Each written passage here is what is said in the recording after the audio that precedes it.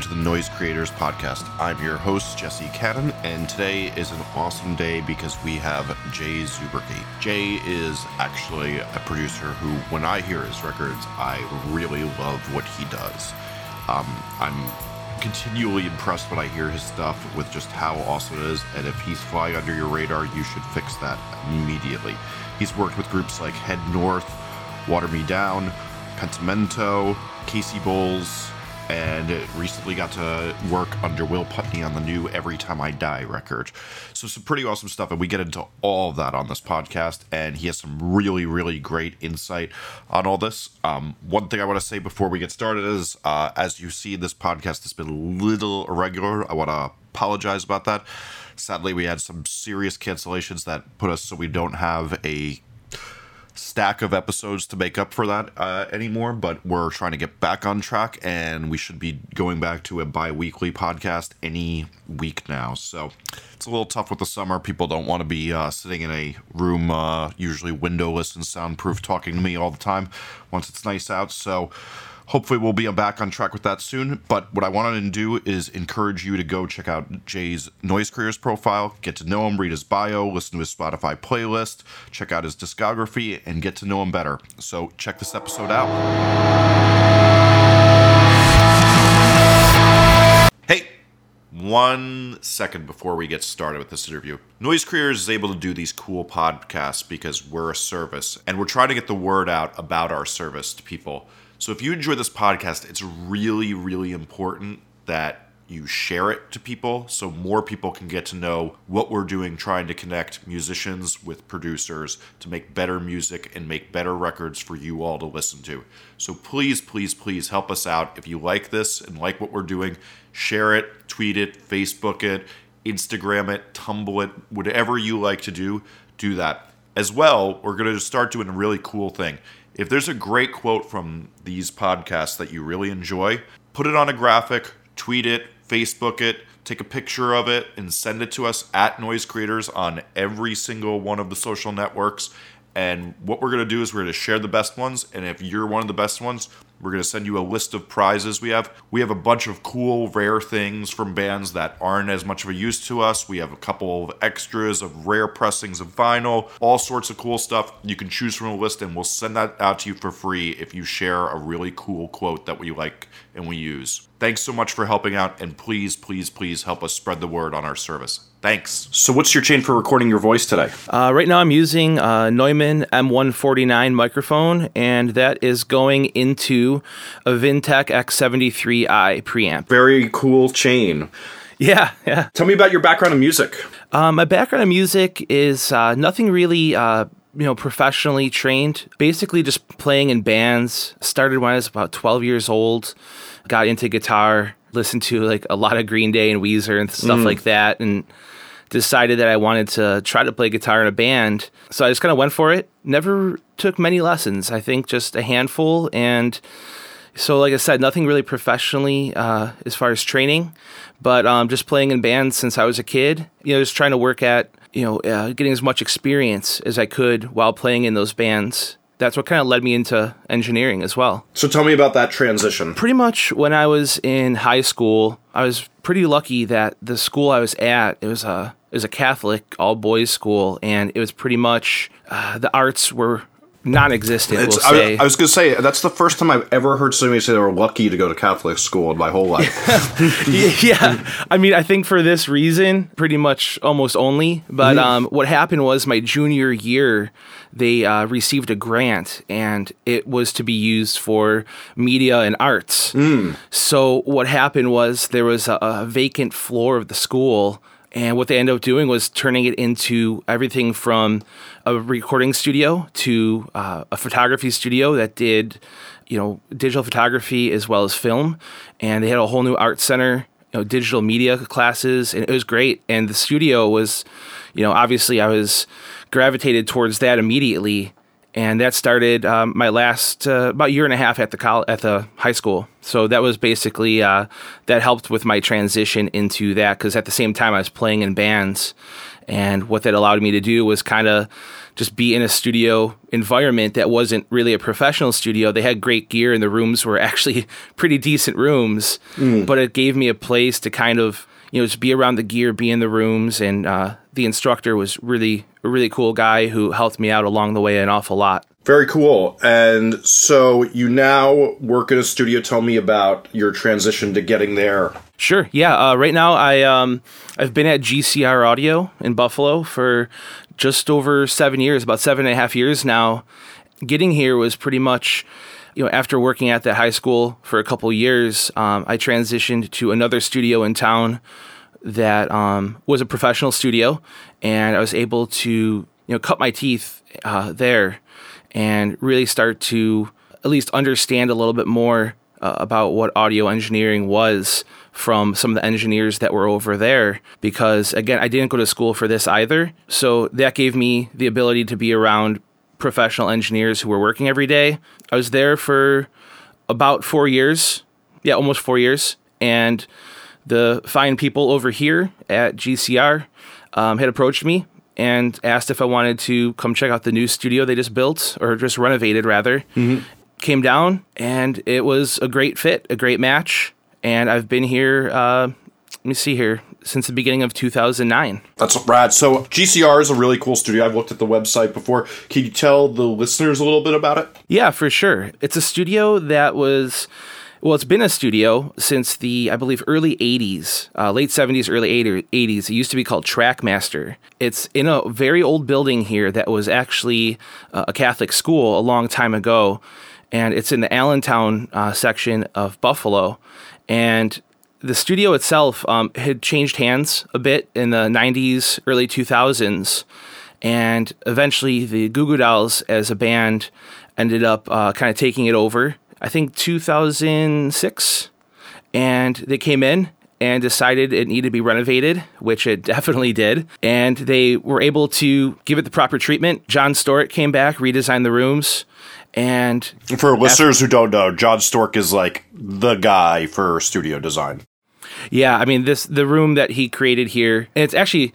He did the first design way back in the late 70s, early 80s. And so for him, he was able to come back and redesign it. The same engineer twice on the room. I thought that was a pretty cool part of the story. That is really interesting. And he did a great job. And I really love the live room so much here. Yeah, every time I hear your records, though, that live room just sounds so insanely good. Yeah, and I think we've done quite a few together now, right? Yep. So... that live room is something I really try to use that in the records that I make here, just because it's so valuable. So capturing that environment is something I'm always trying to do. But yeah, after the renovations, the guys decided to put in some really nice equipment. I got a lot of really nice gear here. Robbie, the bass player, Robbie Takeack from the Goo Goo Dolls, is the sole owner now. Oh, okay. Can you tell me, aside from the live room, something that makes the studio unique? We have our gear collection. It's pretty cool because it spans many years. Anything from old military compressors to broadcast equipment. Got a lot of amps. Pretty nice drum collection as well. So I think, not that it makes it super unique, but the pieces that we have here, I really think benefit the recordings an awful lot.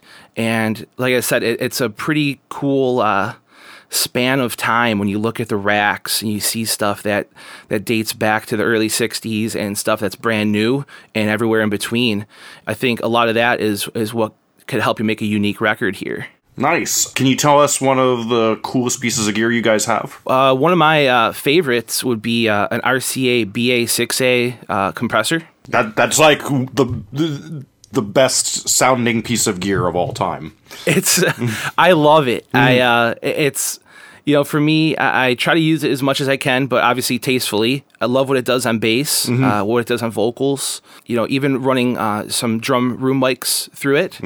To me, that's like the coolest. Whether or not it's the best, I'm not sure, but I think it's definitely the coolest piece, and I really enjoy it. One of the things I remember, like, when I was young, somebody said, like, as like a kid was like, well, is there like a piece of gear that if you just run things through that it'll just sound good? And I remember, like, like it was like one of those things, like they'd ask this every time at the school. The one answer would be, oh, the RCA BA6A. Yeah, I'm going to have to agree with that. I just think, whatever magic that it holds inside of its electronics, really, the way it brings things forward adds a bit more kind of like mass to what you're running through it.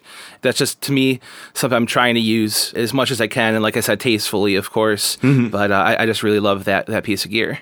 Nice. So you said you played guitar. Do you play any other instruments? You know what? It's funny because even though I play guitar, I feel like I have gotten kind of like worse since I focus so much on trying to become a better engineer. Yeah. You know, I find myself just kind of picking it up, kind of jamming in sessions a little bit more than I used to. I used to sit down and actually rehearse and try to get better.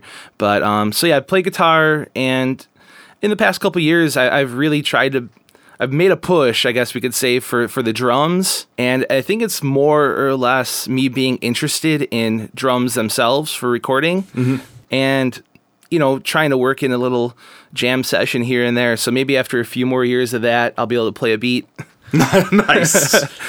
So on this podcast, we have this span that we like to say. We like to say on one side, there's Steve Albini, who just says that was a good take but doesn't get involved in songwriting, and then you have a John Feldman who fully rewrites band songs. On that scale, where do you see yourself falling most of the time? Probably a lot more towards the Steve Albini side of it. Not that I don't want to write. If somebody, a group or an artist says, hey, we need some help with, one or two, however many songs it might be, I have no problem working on it to the best of my abilities. But I feel, at least for what comes naturally for me, it's a little bit more of the Steve Albini side of things, where if I can help them get the best out of what they bring to the table, that's what I like to do, rather than try to change too much of what they have going on. Structurally, obviously, changes for structure, adding harmonies, writing some lead parts. That's definitely something that I feel I do quite a bit with. As far as actually having writing sessions with the artists, I'm not doing a whole lot of writing with the artists that I'm working with. Nice. So you're a little bit more, that's I think we'd call the center of the scale on that. Yeah, I'd say right smack dab in the middle. Nice. What do you think you bring to records most often? One of the things I really enjoy is trying to get the proper tones, whether or not it's the best snare tone or the best guitar tone in the world. That's another story, but making sure it's the right tone for that song or that production, that's something that I feel like I contribute a bit more to, because I don't know if it's just the technical side of it that I enjoy a little bit more, going through different amps, pedals, guitars. Why does this drum sound good for this one, but this one sounds bad?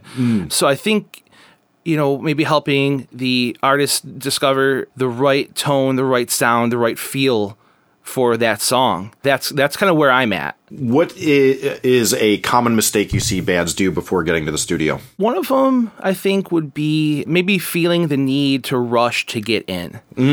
That's a good answer.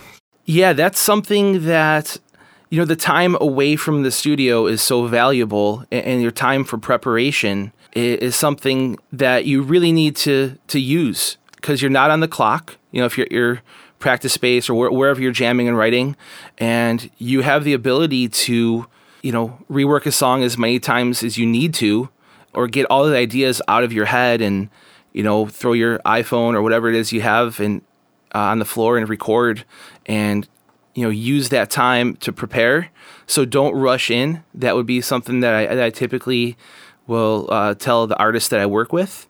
So yeah, that kind of goes hand in hand with scheduling studio time, listening to bands' demos, and I'm honest. I'll let them know if maybe we should wait a little bit longer till we come in. But yeah, I say maybe trying to rush in, and people are excited, and I totally get it. But that would be what my answer would be maybe rushing in sometimes. No, it really is the thing. It's and this is what I'm trying to combat with my next book, is that no one has ever taught a band, especially in the indie world where they don't have an A&R man, to say hey, this is not when you should be booking studio time. Wait till you have this, you actually want to have played those songs for a few weeks and thought about them a little bit more and considered them more than just going, oh crap, we're going to the studio tomorrow and we just finished the songs and we have to write one tonight. Yeah, no, that's I totally agree with bands that are a bit more established and they have timelines to follow. That's one thing where they might need to book the studio time 6 months, 7 months in advance, and kind of use that window as their motivation to finish writing an album. But if you have, I guess you could say, the luxury of not really having a deadline, I'd say go in when it feels right. Rather than, like you just said, hey, we're going tomorrow, we still got to write the chorus to this song. Odds are, you're probably going to end up, going in the studio to sing whatever chorus you come up with. But after listening to it, a week later or 2 weeks later, you might be thinking, oh, wow, we should have done this. So, if you have the ability to demo on your own and, send it to the producer or engineer that you're working with, get their feeling on it. See if they feel like you are ready and you should lock in some dates, or if maybe, hey, you should maybe write 1 or 2 more songs because, these are good, but maybe if you are writing something like the most recent song that you wrote, a couple more of those might be beneficial for the release. I like that. What's a smart thing you see bands do during the process? Well, with the accessibility to home recording and how easy it can be now, I mean, even on your phones, one of the smart things I see artists doing now is what we were just talking about. More and more people are demoing on their own. And a lot of times, they might know that, hey, we're not trying to make the record. We're just trying to, catalog our ideas so we can show it to the producer. That's really valuable. And just having the ability to, even if it's just kind of like a sneak peek, maybe a couple weeks in advance, the producer can, get the ideas going. Also, again, if there's any red flags, like, hey, why are you playing that bridge part for so long? Or why is there 3 intros? Whatever it might be, it gives the producer a chance to, to kind of interject and say, hey, what if you try this over the next, 2 or 3 weeks of practices before we come in? I think one of the smartest things is bands and artists demoing and getting all the ideas laid down and presenting that to the producer engineer, letting them kind of simmer with it a little bit and get their ideas going. I like that. What happens when you and a band disagree about something? What will typically happen, I guess, is I try really hard to see it from their perspective. Whatever it is that we're disagreeing on, maybe it's a certain take, maybe it's a vocal take, or it's a melody or a harmony that we're working on, and then they're not liking what I'm putting out there. I try really hard to see where they're coming from and why they might not like the idea, and always try to find some middle ground. But if we can't find any middle ground, I'm here to make their record. Sometimes I gotta flex as well. I have no problem at all. Their ideas might be better than mine. They're the ones who wrote the song. If something's just not clicking, or maybe it's not conveying their message or their feeling the right way, I don't want to take that away from them. So I definitely want to work with them to make them happy and to get the idea across to the listener the way that they're hearing it. So if that happens, like I said, I'll try really hard to see it from their perspective and see if we can find some common ground. And if not, then we'll just make sure that what we're going to use for the idea is coming out the best that it can. I think you said an interesting thing in here, and it's hit me now that I've asked this question to 50 producers, is the rarest part of that answer is the see it from their perspective. Because I think that really is the problem, is that the band doesn't try to see it from the producer's perspective, and the producer doesn't try to see it from their perspective. You just argue for your instincts. And I think that's a really great point that we have yet to explore, despite asking this question 50 times. Yeah, no, I think that kind of also goes hand in hand with like the Steve Albini side of things, where, I'm not trying to interject too much. And again, that's just my style. There's many producers that I look up to who are heavily involved in writing, and maybe they'll say, "Hey, well, this really is the best idea or the best path we should take. Trust me on it." But again, with the more kind of being just there to capture what they are bringing to the table, that kind of goes hand in hand with that. Like I said, I'm sure there's enough times and plenty of times where the band's or the artist's idea might be better than the producer's. It's just, again, it's about finding that common ground and maybe taking a step back to see what it is and to listen to what they're hearing. I like that. So let's get into how you feel about some of the modern production techniques out there to these days. How about amp simulators and reamping? Do those have a role in your productions? You know what? It's funny because I read that on the list, and to be totally honest, with amp simulators or plugins, very little, if absolutely no role. The very little side of it would be just using it for scratch guitars, scratch bass, things like that. But I'll actually say like all of the guitars, I'm using amps. I'm not using plugins. I'm not using any sort of simulators. And that's just my style. I think that stuff's come such a long way and it sounds great.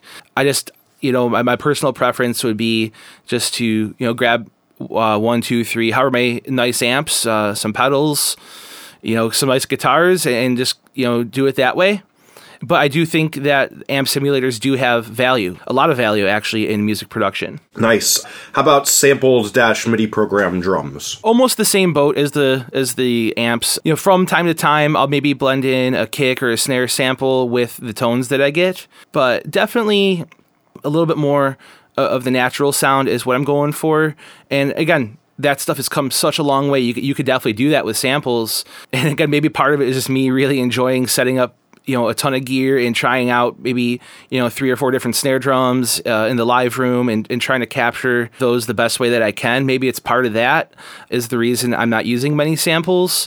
But I mean, from time to time, I'll blend something in, but it's really not that often. Nice. How about pitch correction? Pitch correction is something that I do use. I'm going to say probably on most projects, not all. I like to try to get the best performance, the best take we can get out of the vocalist, and see what it is. Where do they need the help? Is it something that we can work on for a few minutes and make it a lot better? I'd rather do that. But definitely understand the role of pitch correction in today's music productions. And that's something that I do use, like I said, on most projects. But there was actually a project not too long ago. I think you mastered it for me, the band Lovey. Yes. We used absolutely no pitch correction. Nice. And the vocal sounds great. Yeah, I thought the singer did a great job, and that was something where he had requested like, hey, let's try really hard to not use any sort of pitch correction. I want to try to get this on my own, and so we worked not even like that much harder because he's such a good singer, but we definitely paid a bit more attention to detail on the vocals on that one to make sure we were getting the right takes and to make sure we were happy with the pitch of them. Well, I think it's the thing, like when you go for that goal, it's like, you have to just take it another consideration, whereas now it's like, most of the time it's like, all right, pitch is good enough, emotion was there. Let's do it. Right. When you do that, you're like, all right, I need to actually care that this was dead on now. Yeah, exactly. And again, one of the reasons I really like pitch correction would be because of what you just said. The emotion's there, the energy's there, pitch is slightly off, but hey, I could fix it. That's one of the reasons why I really like it. But again, if somebody, band or artist, wants to go for it without pitch correction, just paying extra attention to pitch and making sure that you're getting exactly what you need, because you're not going to have that safety net if you're really going for it without pitch correction. Do you master your own records? Rarely. I've actually, in the past, I'd say maybe 4 years or so, I've gotten away from it a bit more. I'll still do it if somebody needs me to or wants me to, but through the artists and the bands I've been working with, I just find that I like getting that extra set of ears on it. Meeting you through that, and a handful of other mastering engineers that I work with pretty regularly. I really like the results, and I like having that other perspective on the final product. Nice. Since you talked about not using amp simulators, let's get 3 of your favorite amps. 3 of my favorite amps. I'd say one of them would be Matchless HC30. Ooh, nice. Yeah, that's something that it's a heavy hitter for me here. I'm using it quite a bit. Another one would have to be just a classic Fender Bassman, an amp that I use an awful lot. And I feel like, using different pickups and pedals, you can really get a lot of tones out of that amp. But, no matter what you're doing, you have that kind of jangly sound cutting through. Nice. So I really enjoy it for that. And is it a black face, silver face? The one that I'm using is a silver face. Nice. Yeah, that's what I have as well. And again, I love it. It's something that I picked up a while back before they went up a bit in price, and it feels like a steal to me. Yeah. And the third one, geez, that's a good question. That's because I am kind of like an amp guy. I really enjoy them. I remember like one of the first questions I wrote you was like, "What'd you do on this?" When I heard something, it was like, "Cause man, like tones you get are so great." Yeah, I remember that email. I think it was a Basement. Actually, yes, I think so too. I was like, with I think it was my Basement doesn't sound like that. yeah, I remember that email. Yeah, but the third one, maybe for versatility, I really like. Again, not a very expensive amp, but it doesn't need to be. It's the Music Man HD 130. Great amp. And I like it so much because it takes pedals well. So that gives you some flexibility, and it gives you the ability to go in and, if you want more of a consistent tone, but you're changing it a little bit from song to song, maybe by the use of pedals, that's a great amp to have plugged in. And again, it's kind of to me, it's like a Swiss Army knife. So that's probably in my top three as well. And not always the most expensive amps, but definitely, very useful. Nice. How long does it usually take you to record a song, and how long does it usually take you to mix a song? To record a song, well, a lot of that would depend on, the band, the preparation, how much production's going into it, but... Yeah, like a usual case scenario. Yeah, just the usual case would be around a day on average, maybe just a little bit over a day if there's a lot more vocals maybe, but around a day if you kind of take an average on it. And for mixing, probably around half a day, maybe 4 or 5 hours. What's a good lesson you've learned from another producer? Just to be understanding. And a lot of it comes down to, there's a mental side of this, and that's mostly mental. And just to be understanding and to try to keep the vibe of the room where it needs to be. And that doesn't always mean calm. It might, fire them up a little bit if you need to. Don't, obviously don't offend them, but, get the artist motivated the way they need to be. And that's something that I learned kind of early on. One of the producer engineers I was learning from was kind of like the Zen master, and he just had a way of running the room that I really admired. And he was able to, through that, keep most of the artists happy. Even if there was a disagreement within the band, he was able to handle it in a way that I really admired because, staying neutral but kind of resolving issues. So, yeah, I'd say probably just being understanding and trying to, again, look at it from where the other side is coming from and working to find the middle ground, whether it's something creatively or maybe it's tones or the way something sounds, is to just, try to find that spot where there is understanding between both sides and do what you need to do to get there. Nice. Tell me about one of the best moments you've had in the studio. There's been so many, but one of my proudest ones was I had a chance to work on a couple tracks on the new James Taylor album. Oh, nice. As an assistant engineer to his producer, Dave O'Donnell, along with one of our engineers here at GCR, Justin. We had the chance to work on 2 tracks. He was coming through Buffalo. He was on tour. The studio got the call that James was cutting an album before he was on tour, and he was kind of chipping away at it on the road. Different studios, even hotel rooms. Wow. And I guess so. He did years ago. He did one of the first records that people actually liked. I think on like D88. So I guess that's part of his weird creative process before everybody was doing it, right? Yeah, I think. With him, it's so much on the performance, and as long as it sounds good, it could be. He doesn't really, it could be recorded anywhere. And there's actually a short video that kind of came out around the same time as the album, and you can see they're in a hotel room and they had like makeshift baffles between the background singers, which they were cutting live. Wow! And so they came in here and did it the same way. I was able to work with James and his producer for a full day. Yeah, ended up everything that they cut here, they ended up using on the record. That's rad. And Steve Gadd was the drummer, Ooh, which was also really cool for me.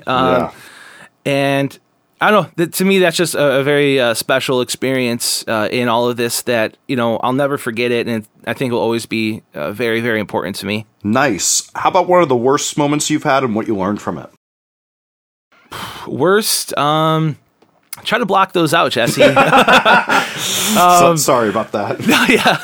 Yeah. Early on, I think most engineers make a lot of mistakes and, technical ones.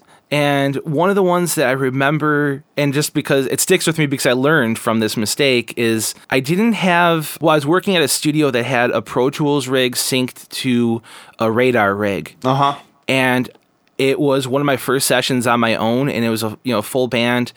I didn't sync the radar to Pro Tools, so I had two different sample rates going on. Ooh, yeah. And I've been there. Luckily, what had happened was through all my paranoia and trying to make sure I'm taking care of the artist as much as I could, throughout the day. I think it might have been on like a dinner break. I was like listening to the tracks.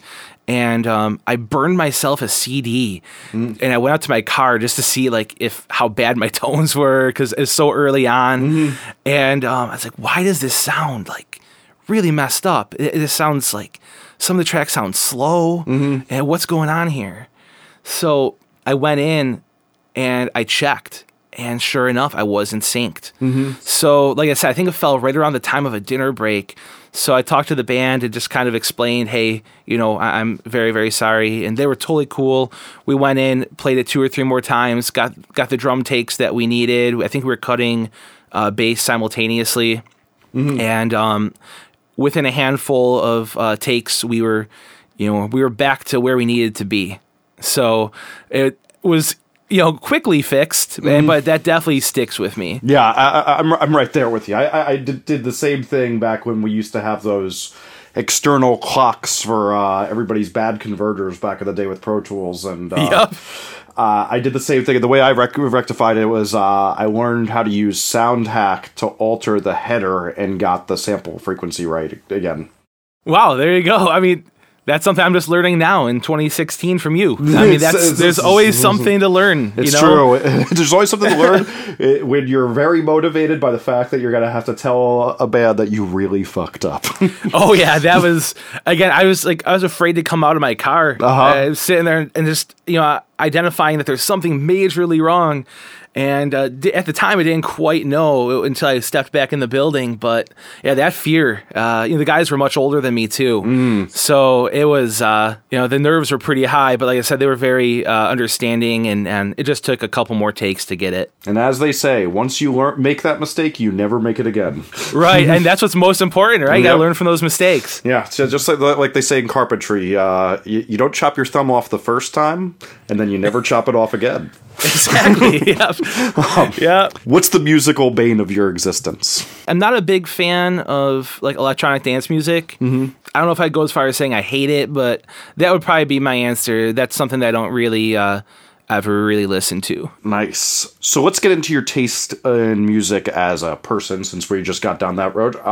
Yeah. What's a perfect record somebody else made, and what about it makes it perfect? A lot of those out there, I think, and I guess before I give an answer, because I need to think about this for a second about what the record would be, I think making a perfect record would have to do with, capturing what the artist is bringing as far as their ideas, their creativity, the song that they wrote, the group of songs rather, and, capturing it properly, getting great sounds, getting the idea and the message across to the listener properly. Because, there's some real simple basic songs out there that don't have a ton of production that really make you feel a certain way emotionally, whether it's, happy, sad, making you cry, making you want to, punch through your steering wheel while you're driving, whatever it might be. I like that. I think, capturing that and getting that across to the listener is a huge part of making a perfect record. So the feel, and then as far as one of them that I think And again, not to sound cliche, but it's one of my favorite albums. I really like Clarity from Jimmy Eat World. that is the official answer of this podcast. I should also say this. That's one of my favorite records of all time. And if anything, like the most influential record on me when I started producing records. Yeah, I think, it's funny because I've listened to a bunch of the podcasts now, and you hear that record come up, and when I was thinking about that, it was actually not long ago. There was like one of those Facebook lists, like make your top 10 records or something. And all my friends, it's, half of them are the same, but that's the one record that was popping up a lot. And, it's great. I don't want to try to be too different and say something that I don't love. Yeah, totally. Clarity is great. And I think a lot of that comes down to feeling as well. The way that they captured everything from the vocals to, changing guitar tones between tracks, the stuff that's a little bit more rock, a little bit edgier. You feel it through the tones, but also through the performances. That's a really good point. I think that what it is like the production feels the way the song's lyrics feel. And it's so good. It's so tasteful. Yeah. And that's, again, I don't want to try to be too different and say something I'm not a huge fan of, just to say something different, but besides that record, but that is really just how I feel. I really like that album. And there's a lot that could be thrown out there as well. Like I said, there's so many records that I think the producers, engineers, artists did a great job of capturing their ideas and creativity the way that they need to be captured. And sometimes, again, that's not always the way they come in. We know how much a song or an album can change from, the first time when the band first wrote the song to where it ends up coming through the speakers to the listener. I like to, when bands kind of have, maybe it's like a 7-inch version or an EP version of a song or a demo that kind of comes out, I like to see, where it started and where it ended up. I like that. So tell me about 5 of your favorite records throughout your musical growth. Okay. Well, obviously, Clarity from Jimmy Eat World is definitely on the list. Something to Write Home About from the Get Up Kids. Another one that I think with that one, it was more about me feeling like I wanted to be a part of what it is that they were doing. When I listened to that record the first time or the first, 100 times, I don't know, it just made me feel a bit more motivated to want to be involved in music and to any capacity. Yeah, I remember going to see them the first time and right when that record had just come out, and I don't know, it just made sense to me. Another one would be a Buffalo band, actually, Snapcase. Oh, yeah. The album would be Progression Through Unlearning. Yes, same here. Yep. Love that Steve Evans. Yes. It is, to me, another record that I think he did a great job and the band did a great job of capturing energy. That's a great way of putting it. The beginning of Caboose, I mean, how... Again, like I said, you might want to punch your fist through a steering wheel or something. Yeah. Like you hear that, that snare drum, or at the beginning, you hear that drum fill. It's so funny because Steve's one of my closest friends, and it's like it's always that thing to him. Though he's like, "Oh, that fucking snare to record that thing." Like to him, the way he remembers that record is how annoying that snare was to get to sit right. Yeah, I can imagine. I mean, it's definitely, that snare. You hear a split second, it's that record from Snapcase. But, that record, it's special to me because, I was pretty young when it came out. And again, it's just a band from Buffalo that I would go to all their shows, and it's like, oh, wow, they're doing this. This is awesome. I want to be involved in this scene. So, yeah, and that record's important to me on a lot of different levels, but that's definitely in my top 5. Let's see here. I'd probably say Saves the Day Through Being Cool. Nice. Another Evans record. Yes. Yep. Yeah, I'm a fan of Steve. Yep. He's so many records. I mean, so many that I have in my collection that I really enjoy. But that record as well is just something that... from front to back, I just feel like I can't skip a song. Like, even if there's a song that I really want to listen to, it's like, oh, man, I just started from the top. Yep. Okay, it's not a bad thing. I'll listen to the whole record a couple times. Yep. Definitely stays in the car for, multiple days at a time when it goes in my CD player. And then probably... This is another one I was thinking about a little bit, just because the way it influenced me to want to play guitar. It was Weezer's Blue album. Oh, yeah. Best. And... again, another album from front to back. Songs get stuck in your head, and I don't know, maybe just what I kind of get from that is things don't need to be overly complicated. Mm-hmm. You go in and come up with, good tones and come up with melodies that could stick in your head, and maybe stripping things down in sections of songs makes more sense than building everything up. So that's just something that I feel when I listen to that album, that I, not that I'm consciously thinking like, oh, let's do the Weezer trick, but there's times where I'm like, oh, wow, that ends up being simpler but better. Mm-hmm. And that's maybe something I get from that record. It's funny because when, when I go to work on a mastering thing, first thing I think is like, oh, what's somebody going for? I remember like when I first started doing your stuff, I was like, sounds like they're going for Weezer Blue Album type of thing. Let's put that on real quick, get inspired. I try to put on a few things to gauge my head if I've just been working on an EDM track. So I predicted that one correctly, and that's also one of my favorites of all time too. Yeah, that's great. I think with our relationship with you doing a lot of mastering on projects for me, there's definitely a bit of an understanding, I think, that you have for the material that I'm sending over to you. And I know there's times where we talk a little bit back and forth about, hey, what are you thinking for this release, or what's the maybe reference project?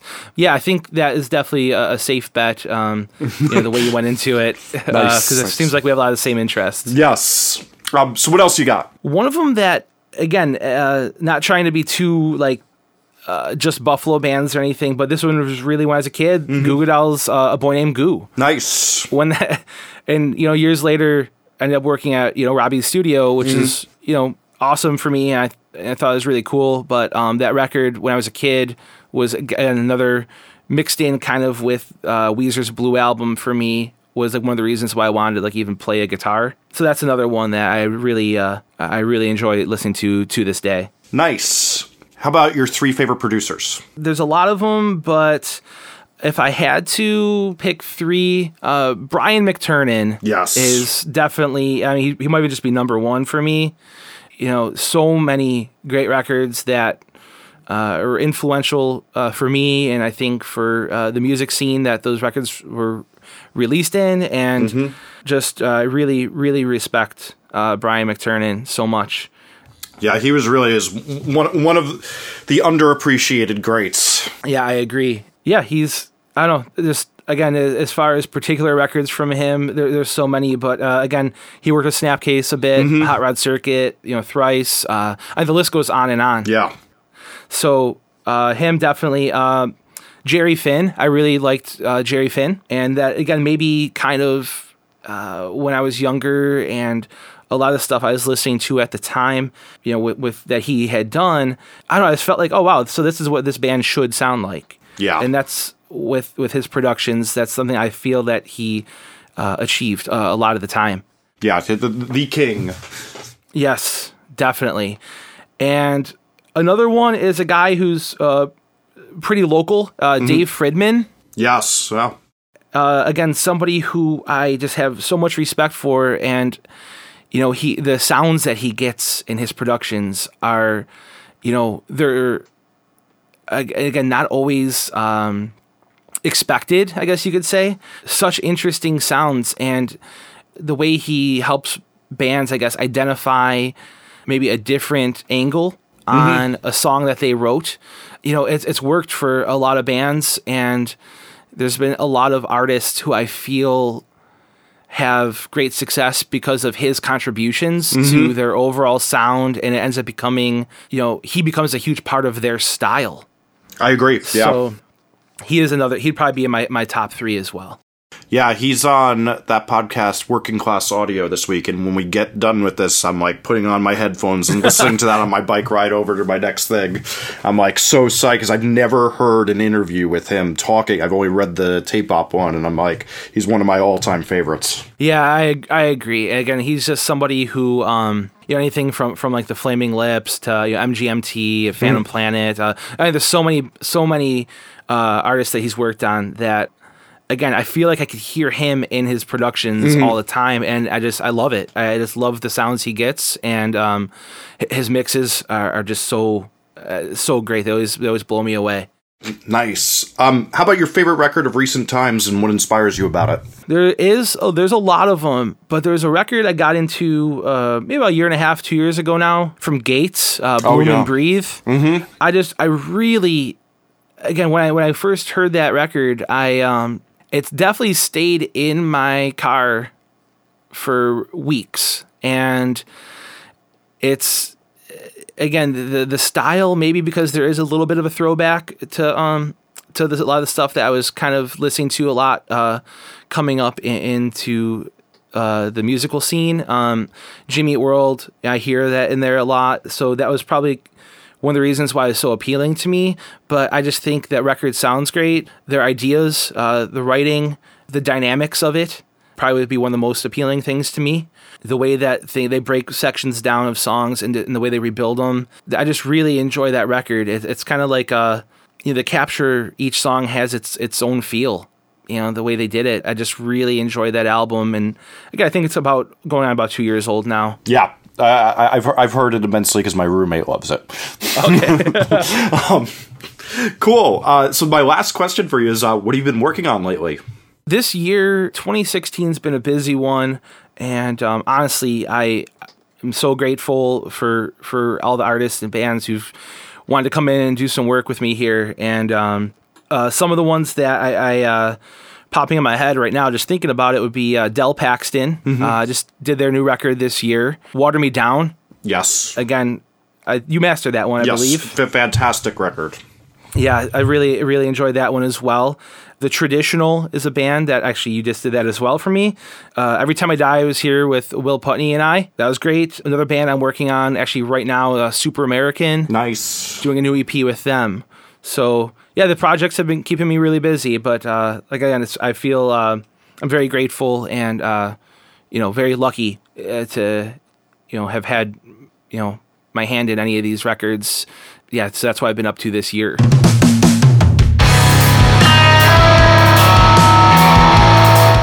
If you enjoyed this episode, please remember the golden rule of the internet, that if you enjoy something you got for free, please tweet, Facebook, share, or tell your friends about it in whatever way you like to do that. Please check out Noise Creator's website and take a look around. We have tons of interviews, discographies, Spotify playlists from all the best producers out there on our service. If you're unsure about who your band should work with, we can help you get the best producer fit for your record. To keep up with us, follow @Noise Creators on Twitter, Instagram, SoundCloud, Tumblr, or Facebook. This podcast can also be found wherever podcasts are found, including iTunes and Stitcher. I'm your host, Jesse Cannon. I can be found on Twitter @JesseCannon or @JesseCannon.com. Again, please help spread the word about this podcast and what Noise Creators does so we can keep this going.